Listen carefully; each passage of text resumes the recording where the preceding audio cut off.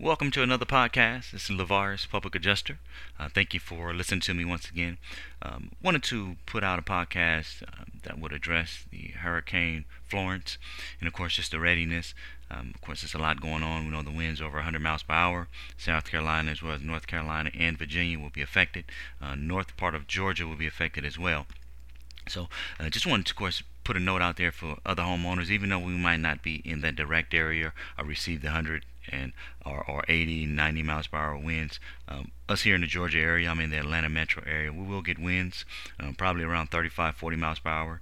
We may get some water, a lot of rain. So, I would say just to be safe, it's always good to do an inventory of the contents because you just never know what could happen.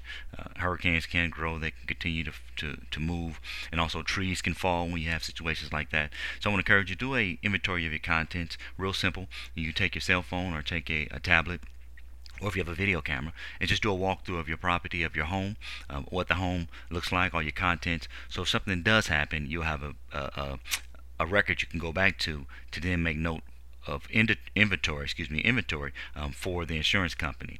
And so I want to encourage you that. Then also, after the storm has passed, do a walk around of your property. Walk around on the outside, see if there's any missing shingles, because whenever you have winds that kick up to 30, 35, 40 miles per hour, any three-tab roof, that's your basic roof. If you look at your roof, it's flat. If it doesn't have a 3D feature, that's your architecture style roof. The regular tab roofs can only withstand winds up to about 30, 35 miles per hour at the most. And so, after having winds like that, you do want to check your property, make sure there's no missing shingles. And if you do see any shingles on the ground, or if you look up to your roof and you see missing shingles, then of course you want to report that immediately. You want to report that immediate loss, and of course it will be related to that storm.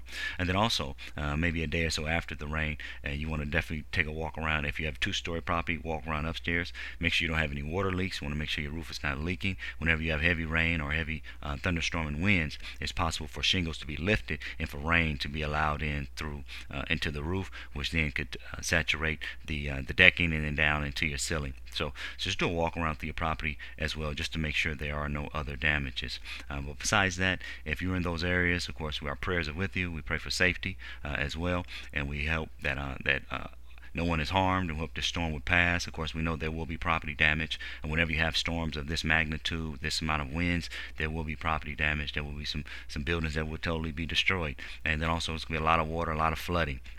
And so we, of course, just be prepared. If you're in those areas, we pray that if you are in the area, that you bunker down. If you've gotten out safely, then great. All right. Well, thank you for listening to me this morning. Of course, I pray once again that that all goes well and that the storm just passes over. But be smart, understand what you have in your home, your inventory, and also check your property to make sure that nothing else was affected. And if so, be sure to report it immediately. All right. Have a great day. Once again, this is Lavaris, your public adjuster, your property claims advocate. Have a great day.